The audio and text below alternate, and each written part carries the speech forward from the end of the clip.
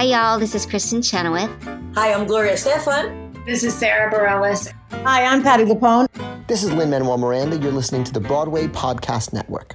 Raindrops on roses and whiskers on kittens, bright copper kettles and warm woolen mittens, brown paper packages tied up with strings. These are a few of my favorite things. Happy Thursday, everybody. Happy Throwback Thursday, everyone. How's it going, Kev? Hey, Rob. How are you, buddy? Oh, man, I'm tired. I know you. I'm it sounds like we I am this up. I am exhausted but exhilarated. Yes, especially after last night. But the week I think you've had 3 shows at 54 Below. 3 in a row. 54 Below. 3 in a row. Like, what nights were they? And what were they? Oh my God! Well, we did Ballroom on September 4th, which we've already talked about, right. And then Sunday night, which was September 9th, we did an original cast reunion of Ain't Misbehavin'. I love that. Oh my God, it was historic. Watching Ken Page. It was like a rock concert. Ken Page, Andre DeShields, and Charlene Woodard doing their thing was absolutely incredible. Andre did the Viper's Drag. Later, 39 years 40 years later, and they all look like it was 1978. 40. That's insane. Ken Page went up on stage and started Your Feet's Too Big and said, "What's that running around in here?" The whole audience stood up and just gave him a huge ovation. It was watching him and Andre. Now, here's the cool thing. He and Andre did Fat and Greasy. Right? Do you know Fat and Greasy? No, I don't actually. It's their big duet in Act 2. Oh, of course. Yeah, because of Ken and Andre's schedule, they never rehearsed it. So the first time they did it in like 40 years, or 30 years, I should say, was them doing it together on stage in front of an audience. Incredible. I'm sure it was on fire. And what an audience. Lynn Ahrens, Leslie Odom Jr., so many people came out to support them. It was really, really incredible. And then last night, oh my God, Kevin, last night was Golden Rainbow. This is the buildup. We've had a big buildup. We've had a big buildup because Debbie, there's been a lot of it's been very popular. It's been a lot of people's favorite thing. Kevin, I still can't get over this. Let me explain this once again, because I'm in awe. Jen and I are trying to do more anniversary concerts at the club because we think those sell really well, which they do. And she was like, "Oh, it's the 50th anniversary of Golden Rainbow." And I'm like, "Oh, yeah, sure, we'll do it. We'll do it for like one performance only because who's going to come to this?" Exactly. And I'm like, "We'll do one performance and it won't even sell well and they'll cancel it and I'll move on with my life." But I can at least say I tried. We had to add a second show. Debbie Gravitt's in it. Whom, you know how I feel about Debbie Gravitt. I'm just your favorite voice. My favorite voice. She can just talk to me all day. It was on the record in the interview, you guys. It was on the record. It was on the record. No, I couldn't believe it. Yeah. David Lawrence, who wrote High School Musical and is Steve and Edie's son, came back to play his dad's role. Looks like his dad, sounds like his dad. Richard Kind was in it. This adorable kid named Jonah Halpern, who's been in a bunch of Broadway shows. He's really, really incredible. Anyway, so last night, a picture of Richard Kind hanging on you and the other two. That picture is unbelievable. I love it so much. We sold out. I was going to say we sold out the first show. Second show's pretty sold, right? But the first show, I'm in the elevator going down, and the maitre d' says to me, "There's a lot of VIPs here tonight," and I'm like, "Oh, okay, sure, probably like a club owner or something." Right? Not joking, Kevin. And listeners, not joking. This is Golden Rainbow. This is the Steve and Edie show, Golden Rainbow, that nobody had ever done after Steve and Edie left the show in 1968. Nobody's ever done the show again. It was done. It was bye. Bye-bye, everybody. Because it was written for Steve and Edie. That was it. It was like a Vegas show. Front row, Jason Robert Brown, Georgia Stitt. Back row, Mark Shaman, Scott Whitman. The other golden couple of Broadway. The other golden couple. VIP table. Ready? VIP table. Mark Sendroff, Marilyn May, Randy Graff, Lucy Arnaz, Walter Marks at 84, who's the composer and lyricist, sharp as a whip, who was a genius. We should get him on here. Richard J. Alexander, right? All these people loved, and tons of others. There's someone I didn't even, of course, who loved Golden Rainbow. It was like a rock concert, and I have to give a shout out to somebody really quickly, if I may. If you know Golden Rainbow, and you can look at it on the Tony clip, everybody said that this was the most exciting opening number they had ever seen in their lives. Because it was supposed to be like Las Vegas, and like women came down on carousel horses from the flies. Like, it's very impressive, and you can watch it on YouTube. But one of the things that's really cool is there's this guy, because there's all these drum fills in the middle of the music, right, where a guy is just like dancing wildly in a midriff on top of slot machines. Guess who the dancer was in 1968? Larry Merritt, Lawrence Merritt, who we had on the podcast. Oh, I forgot about that. So I have a friend who just graduated Penn State. His name is Jonathan Savage. You're going to need to know this name. So I had Jonathan do the dance solos. The video. I said, did you see it? So I saw the video. I said, Jonathan, I said, just stand there. So Jonathan comes out and he's wearing a midriff with no shirt underneath. And he does... Like the Chiquita lady. He does the best dancing I ever saw in my life. And by the bar, right? And by the bar. Like, yep, it was amazing. The show is over, and I got to tell you, Kevin, everybody runs up to me, and they don't want to talk about, I mean, they did talk about Debbie and David, but who is this kid? Who is this kid? Who is this kid? Richard J. Alexander grabbed me and goes, that is a young Donna McKechnie. He says, I know a star when I see it, and that man is going to be a star. So wow. But you know, I just want to give a little shout out to him, and I'll tell you why. When we were doing when we were rehearsing the opening number, I looked at the crowd of the ensemble kids, and I said, who here feels really comfortable just dancing? And nobody raised their hand except him. He's like, I'll do it for you, Rob. And look at that. Him doing me a favor just led him to a whole bunch of work, because I think this kid's going to be working like crazy. Well, everyone else was really dancing their face off, too. It was really cool. Oh, everyone was dancing. But I mean, he was half naked really and dancing on a bar. Abs for days. He's so proud of himself. Abs for days. No, but God bless him. I have a six-pack. I'm so protective of it. I keep it in a huge layer of fat because I don't want it to be ruined at any point. Get out of here! I don't have washboard abs. I have a washing machine. I can't tell that you're wearing your underwear again. If you're I'm wearing sweats. Oh, pants! Sweats. Nice, I'm wearing my classy sweats this week, Rob. I'm a classy. So that was that Golden Rainbow. Lots of fun, lots of good times. If you haven't listened to it, it's great. Debbie Gravick came out in an Edie Gourmet wig. She looked amazing in that wig. And then and it was a really fun. Richard Kind was hysterical. Like, when is he not hysterical? It was so good. We had such a nice time. And so I think, I'm not going to say what the show is, but I think I'm going to do another one with Debbie and David at some point. All right. I'm kind of excited. I think I've got a couple of ideas are brewing. Anyway, so. I do. I've already done I do. Last 5 years, there it is. Debbie. She can sing it. She can sing it. She can do whatever the hell she wants. God love her. Oh, no, that's cool. I hope they do something else that's from that time. Yeah, I'll tell you when we're off the air, because I can't reveal it yet, but I know they're working on the rights right now. I think it's going to be a lot of fun. How are you? How's Legally Blonde? How was Ren Fair? Was great.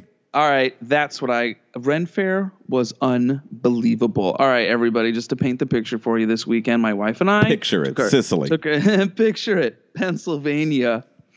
The Pennsylvania Renaissance Fair. We didn't go last year. Last year we went to the New York Renaissance Fair, and that was great. It was much bigger, and we prefer the Pennsylvania one, to be honest. It's a 2 hour and 45-minute drive. It's in the middle of nowhere. It's just north of Lancaster, like an hour north of Lancaster. Wait, who are the guys you see every year? Marcello? No. Don Juan and Miguel. I've literally, all right. So you guys, of course, some of you, first of all, half of you I probably just lost because you're like, what musical is this?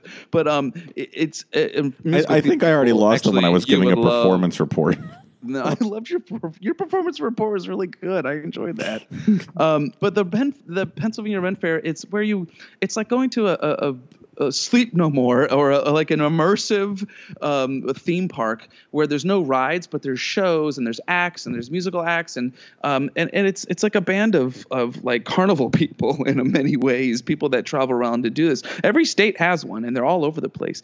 But and so you're encouraged to dress up and there's many different themes. This was the Wizarding weekend, so there's a lot of Harry Potter freaks, and it's basically where all the nerds go to feel like the coolest people ever.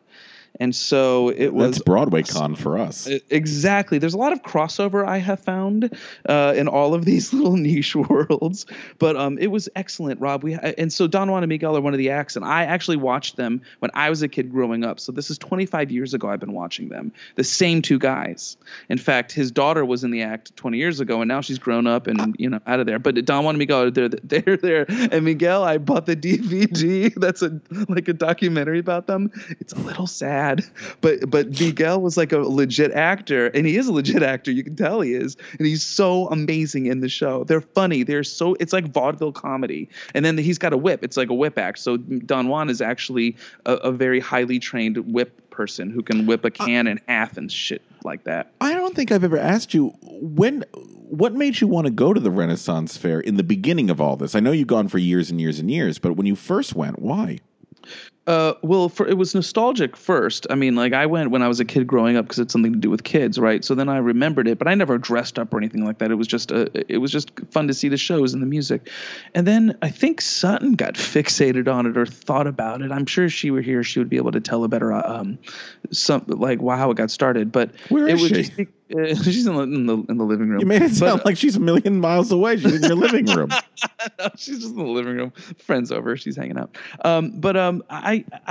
I just think it was a whim. And then I think we were in visiting my family in Pennsylvania. And we just thought, hey, let's go check this out. And I did not dress up. She really wanted to dress up. And then I was sort of not dressed up at all.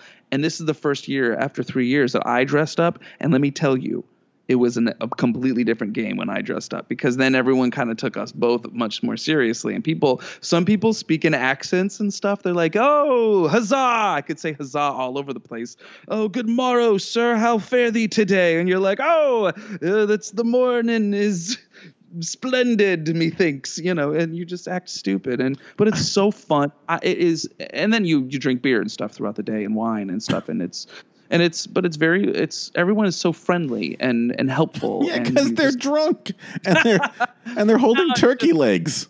But what you do though is I didn't think about the news once. I didn't think about anything. I'm serious here. I mean, it really is a place you go. It's just like Sleep No More. You go to like get lost in this world, and if you kind of like just go with it, you do get lost in the world. And it's more than just a theme park or like I don't even know what to call it, like an event space. It's just like a fun adventure. You're going, we want to bring you so bad. I'll go with you guys. I'm down for that. Yeah. And you also went to Miniature World. And then, so I watched this show called CBS Sunday Morning, or as I like to call it, Church. And it's just, is that the one that Charlie Rose was on? Yeah. No. This was Charles Osgood was the host, and now. Okay. It's a very just chill. They always talk about the arts, and it's just a feel good show. You always end up crying at some point. Mo Rocca's a correspondent. Mo Rocca's on there. Yeah. So they did a special about this like miniature village train set thing that this guy had made, and it's mammoth. I mean, it's massively huge, and it started out in he started doing it in the early 1900s, and he finished it, or he completed it for the public in the early 50s. My mother actually went there in 1957, and it's still the exact same way that it was in the 60s, and it's just a huge diorama, a town with mountains, and you walk through the sides, and they put on a show where they dim the lights and make it all. It was amazing, and it was authentic. That place was like stepping back in time to the 60s, and not in an ironic way. I mean, like the building, the people who work there. I mean, it's an experience. It's in Pennsylvania. It's called Roadside. Roadside. That's a Jones and Schmidt musical, isn't it? Actually, fun fact. That's actually got some really good music in it. Really? Roadside. It's amazing. It's I love a lot of those scores that were only recorded and then not really done that much. But I love miniatures. I'm not going to lie. I love a train. I can top that. I can top that for you. My hometown in Thousand Oaks was right next to. It was a 2-mile drive away from the Ronald Reagan Presidential Library. I'm a political science guy, so I know. But I will say this: every year they would do this. I thought it was really cool. Somebody built a miniature White House that is literally a room by room recreation in miniature of every room in the White House. Wow! With now this is kind of cool. They have little television sets. You see, like my hand is like maybe like an inch big. Yes, everybody can see that. Yep. I'm asking you to validate my fingers. Are they not an inch apart? Yeah. No, let me see. Yeah. Yeah. Right there. With working televisions. Televisions. And he also has this thing which is I think it's kind of cool. They're these little mini telephones that if you call a number, the little phone rings on the little Oval Office desk. It's if anyone else has seen this, please let me know. They used to do it at the Reagan Library all the time. It's nice. this gorgeous, stunning miniature version of the White House, which I think is really, really cool. This is why I don't have a lot of friends, I think. I just realized that in this moment. There's probably about as many people who are obsessed with miniature things as there are obsessed with musical theater cast recording. If you do both, come sit by me. You win. So favorite things. Oh, yeah. I got, really quickly, I saw you watched the Carol Channing thing, right? It was a tough watch, I must say. I wasn't like thrilled. It was just weird. Yeah, it's not very good. It's not great. Really I wasn't saying like, my God, it should be picked up. It was a weird one though. Oh, but I enjoy her. Like that is the place to study her real old, before she was a caricature accent. I'm going to eat a hot dog. Great, Carol. Anything else? And they're all really long shots. All two cameras. She's so big they don't want to get any closer. Eyes. It was just. I was hoping that the last thing she would say is, "I don't remember eating corn." There it is. Once again, if you don't know the corn story, look it up. Look it up. Yeah, just Google Carol Channing corn. It's the best thing ever. I don't remember eating corn. Everyone's favorite way to do her accent, too. Yeah, there's lots of... You know what? She's the gift that keeps on giving.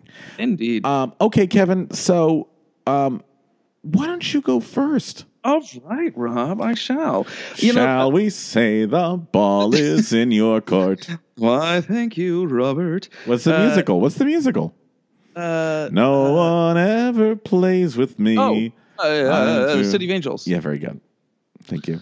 Oh, gosh, you really, it's like when it's musical theater on Jeopardy, and then I feel so much pressure to get them all right. When you do that to me, I get like anxious, and then my mind shuts down, and then I panic, and I'm like, oh, our listeners are listening, and then they think I'm dumb, and then oh god, it all just crashes down. Okay, that was a very vulnerable moment. Thank you for sharing, Kevin. There. Sorry, everybody. Wow, Lizzie, is my blue suit pressed? That was a deep moment there, Kevin. Is it really? Yeah, that's it. If I fucking see you singing that in a rainstorm, I'm walking the other way. Once again, I feel like Rachel Maddow, how she opens her show, and she's always like, this time, I thought we were going to have a regular thing, and it's really special tonight. I feel like I'm always saying, I feel like I had to look this up because I feel like we've done it before. It's once again something that it should have been done before. Where I'm going to a niche group of people. These are people who really listen to the music of a show, who really understand what arranging and orchestrations, and other people who don't. But this is really a book that speaks to them. And it really is for the listener who appreciates or wants to learn about all the layers and things that actually you never, ever think about when you go and sit into a Broadway theater or listen to a cast recording and hear that music. Because I'm talking, of course, of the art of orchestration. Yes. We've often talked about how that Tony Award category is very, very difficult to define, at least to quantify how one's quality is reflected and how do you rate that, And this book by Stephen Susskind called The Sound of Broadway Music really does that. It is for the person who's very knowledgeable of music and the person who is not knowledgeable of music. And you can get a lot out of it. It's definitely a reference book, but you can read it cover to cover and be just fine and have a great time. Have you read it, Rob? You know what? It has always been on my list, and I have never read it. I'm ashamed to admit it. That's cool. No, I just was curious. It's amazing, and we love Stephen Susskind. We love his books, and we love what he has given us in the past. He agreed to be a guest on this. We need to sit down and talk to him. Yeah, that's wonderful news. He wrote a show. He wrote the Show Tunes book. He's done opening night. He's also done the White House miniature book. Second Act Trouble. I love that book. That's one of it. Yes, in the White House. So anyway, the White House miniature book. Good. You're joking there. Yeah, I got it. Is it really? Is it really me? Yeah, so The Sound of Broadway Music, I'm just looking at the title page. Forgive me, guys. That's why I was riffing. Kevin's reading the book for the first time on air. No. He got desperate, folks. Just much like talking about the art of orchestration, I'm trying to figure out how to tell this little spot and make it interesting. I thought you were going to say The Artist's Way. Starting tomorrow, chapter 1. No. He groups the book in many different ways, and you can read it by the sections. He basically explains the system of how orchestrators became what they are, and arrangers, and how they got paid the way they get paid. Because basically, the secret that people don't know is that orchestrators are some of the highest paid people of any Broadway production. In the golden age of Broadway, especially, they were making hand over fist in money. They worked their butts off. They got paid because they got paid per page for a Broadway show, and they all sort of worked for one guy in a conglomerate, and so they basically had all of the work in the market, and they just got paid huge sums of money. And every Broadway musical knew that a major part of the budget was going to go towards orchestration, especially for new musicals, because you throw things out on the road and you have to write. And back then they hand wrote all of the parts, of course, for the full orchestra. Go ahead. Yeah. I was going to say, maybe you're going to answer this. Who's your favorite orchestrator? That's a really good question. I have many, and this book covers, just to be fair, the golden age, like up until about they go to about 1980, because they lived for a long time, but they really focused on the more acoustic sound of orchestration versus how you can orchestrate now for the microphones. I just want to clarify there. One of my favorites is Ginsler, Red Ginsler. He did Gypsy and the big brassy sounds, like the really big, I'm sorry, not Gypsy, like Bye Bye Birdie. Like he would have like the jazz flutes in there, like there were like 4 flutes. No one ever put 4 flutes in the pit, and brought a jazzier sound. I also love, Hershey K he did West Side Story. Yeah. He also was a more orchestra-minded person, like Robert Russell Bennett, who was the grandfather of them all. Yeah. He did Oklahoma Carousel. And I like the more orchestral sound, like classical music, not just like follow the melody and then throw in a random, fill. But I like a bigger sound, much like remember when you saw South Pacific at Lincoln Center, and that was, that's the year that Robert Russell Bennett posthumously finally won the orchestration Tony Award, because there was never an award back then, because people couldn't, quantify it. How do you say it's good? Today, how do you say something's, that was a good orchestration? Yeah. It's tough, because do you just like the song, or is it because it's creative? Like, Dear Evan Hansen, I think that is a fantastic orchestration with just a couple people. Is that Alex? Yeah, Alex Moore is just a magician when it comes to small ensembles and creating a big sound. But getting back to the book, this is about having bigger ensembles creating a big sound. And so what I also appreciate about this book, so he groups it into the 12 major orchestrators, and he gives you a biography of all of them, and he gets almost gossipy in a ways, because some of them were alcoholics and some of them were in the closet, and it's a very fast. It's not a dusty read at all. It is a very fascinating read. Do you have the book in front of you? I'm looking at the title page right now. Can I ask you a question? You don't have to go into detail. Who are the 12 big ones that he lists? Here we go. Yeah, I'll say them really fast, because everyone knows probably their names, or at least has read them before. Robert Russell Bennett, Ralph Burns. Ralph Burns is my favorite. I love Ralph Burns too. He was one of the big first jazzy players. Alcoholic. He struggled a lot with but it never affected his work. He worked his ass off. Chicago, Nanette are my favorites. That's right. Yeah. Yep. Red Ginsler, as I said, Hershey K, Irv Kostal, Philip Lang, Sid Raymond, Ted Royal, Eddie Sauter, man, he was good. Hans Spielek, Walker, Larry Wilcox. Can you? Sorry. Yeah. I was going to say, I'm going to see you tomorrow. Would you mind bringing me the book to read? Yeah, of course, Rob. Yeah. I mean, I'm definitely. Yeah. Yours. Wow. That's amazing. And then they go through after that. So no, but that's not all. They go through they call it valued members of the music department. And guess who he mentions and gives a little biography sketch on? Who? Trudy Rittman. Oh, your girlfriend. She was one of my favorite things, everybody. She was a dance music arranger, and I thought she worked for Richard Rodgers, and I really believe that she never got her due. I think she was an incredible artist that perhaps because of her gender, she was not, Yeah. And then he also talks about the art of orchestration. He talks about, how songs are made. He lists off songs in the orchestrator, and then he tells you to play like on on the street where you live from the original cast recording of My Fair Lady, and he'll say, listen for this jazz thing, listen for this clarinet piece. So for the person who knows absolutely nothing about orchestration, it's a great way to learn a little bit and to know what to listen for. And what I've always thought, why don't someone just tell me what I'm supposed to hear and then I'll understand. And this is the kind of thing that really, I'm a music director and a musician, and whenever I read it, I get more out of it. Perhaps one of the most interesting parts of it is the research he did. In the back, it is a alphabetical of over 700 shows, and for almost every single one, or for most of them, he gives the orchestrator for all of them. And not only that, because not one person wrote shows. That's another secret people don't know, is that it was always 3 or 4 people that worked on a Broadway show because they were so big. There's so much work. But he literally lists every song from the show and who orchestrated which song. Oh, my God. Great. That's incredible. Yeah. What a great research. Okay, I'm going to grab it from you tomorrow if I can and pick it up and read it. It's so funny that you mentioned orchestrators because my favorite thing today has brilliant orchestrations on it. Okay, bring it. If that's okay, that's our thematic way. I think of. Well, I think I've talked about orchestration quite enough. No, I mean, okay. Now, I have to go back. We were talking about these '90s albums, these '90s concert albums that we were talking. We were talking about the last couple of weeks about how we love the back of the Show Music magazine and they got the weird folk and photos on there. Yeah, I forgot to take a picture and post it. Well, there is one I listened to, and it is so good. I have not stopped listening to it since I found it on Apple Music.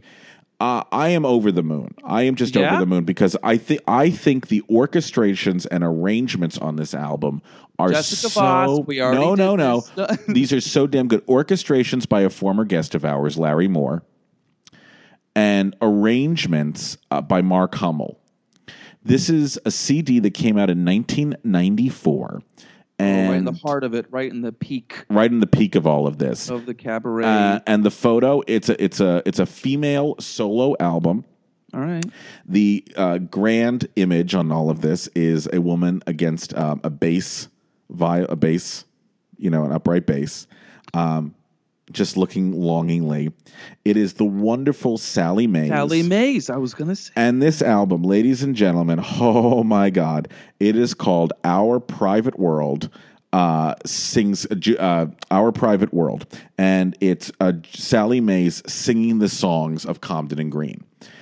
Oh my God. The first number is a combo. First of all, her mashups are amazing. And we all know Sally Mays is, hopefully. She was in the She Loves Me revival, and she's done all this other stuff. She's great, and she does it right now. I associate her with cabaret lately. She's a big cabaret performer. After her, she's a big cabaret performer. Her opening number is Together from On the 20th Century, mashed up with Fireworks from Do Re Mi. Her Little Bit in Love, the arrangements are so fabulous. She sings Being Good from Hallelujah Baby. You literally have to scrape me off the ceiling.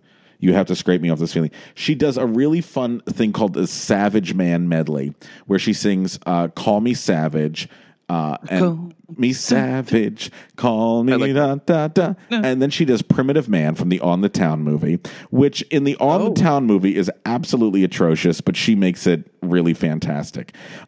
She does, Talking to Yourself, Lonely Town, Some Other Time, Our Private World. It's wonderful.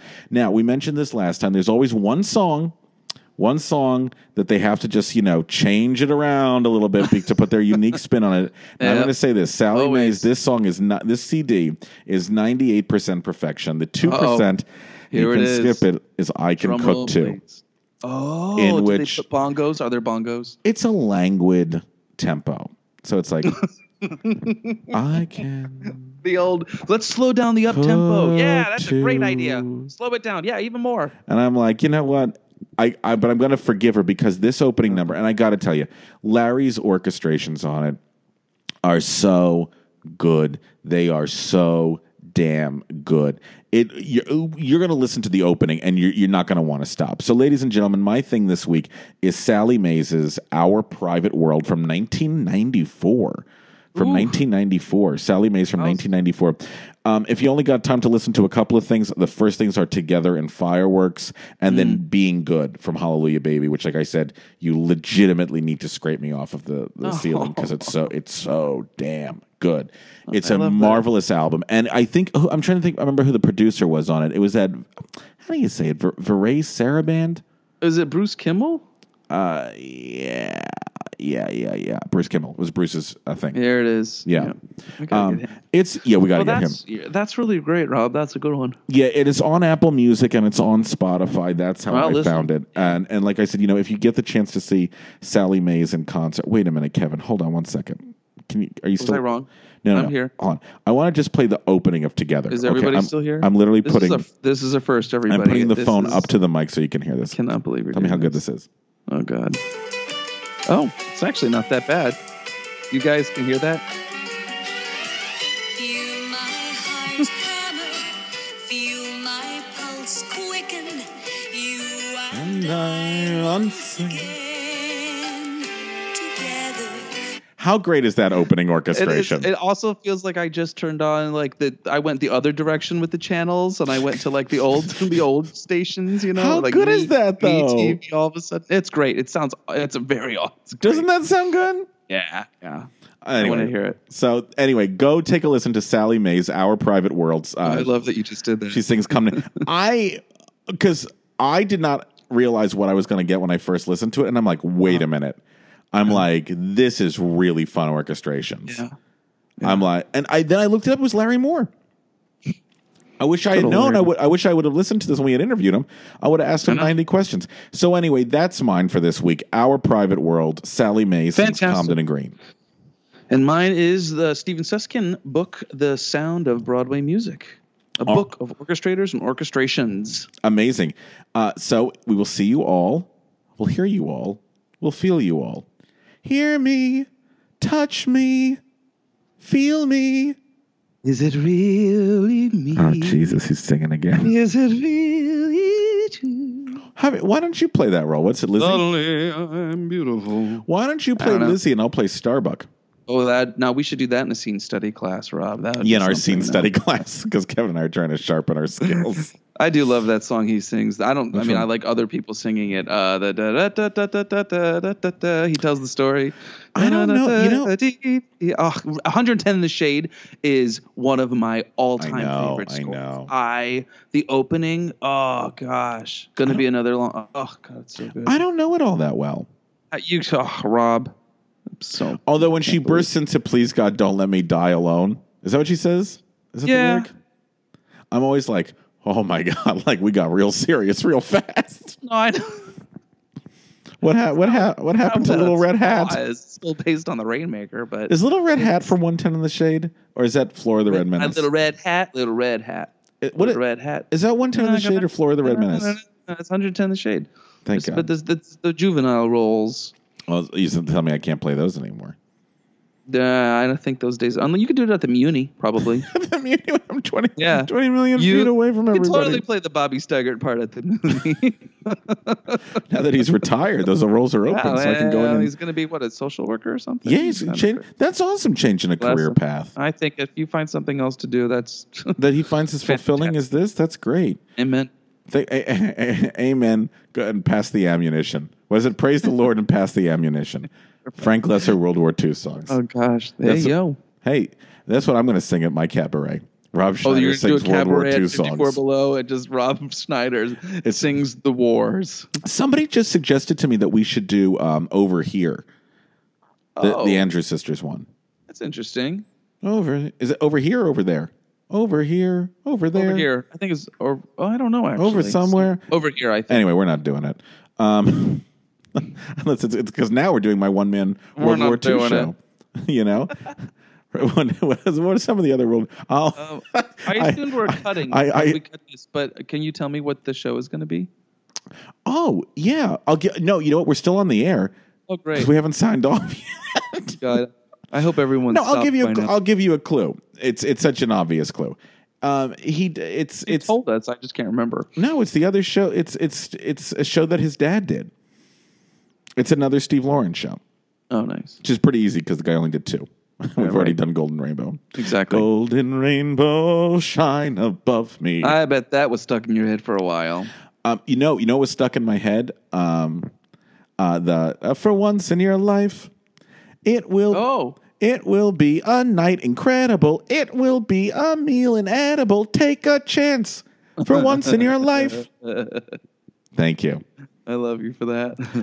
If you can see footage of it online, watch it because those kids are dancing their the opening number. That out. kid was like working his butt off. We had 25 kids on that stage. Walter looked at me and goes, "You have more kids on this stage than we had in the original Broadway show." It's like wall of sound, Walter. Wall of sound. For it. Man, I want to get him.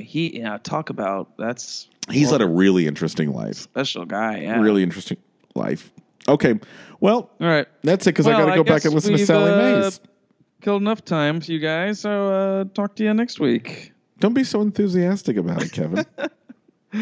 If anyone knows anything about ribbon dancing for my World War I medley where I sing I'll Be Seeing You, I want to do an interpretive dance with ribbons. I literally have a picture of you in tight spandex with one of those sticks with the ribbon on the end of it, and I'm but literally it's red, white, and blue. Yeah, but top shirtless and running around a stage and doing those dive rolls. I picture you doing right now, doing swirling it down and doing a tuck roll, and then on your knees going up and doing another one. Oh gosh, Rob, I'll be seeing you in all the familiar places, and I'm in the back singing Old Maid. From 110 in this shape. Guys, buy tickets because no one else will. All right, till next time. All right. Bye, everybody. Raindrops on roses and whiskers on kittens, bright copper kettles and warm woolen mittens, brown paper packages tied up with strings. These are a few of my favorite things.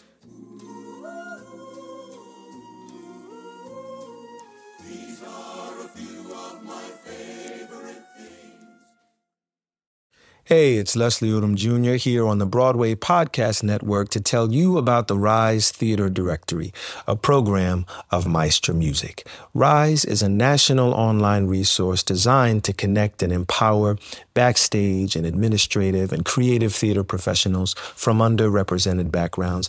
If you work or aspire to work in the theater community, this can help you find your next project. And if you hire theater professionals, search the Rise Theater Directory to find your next team. Create your profile now and get more information by visiting risetheater.org. That's theater with an RERISETHEATRE.org, because only together we rise.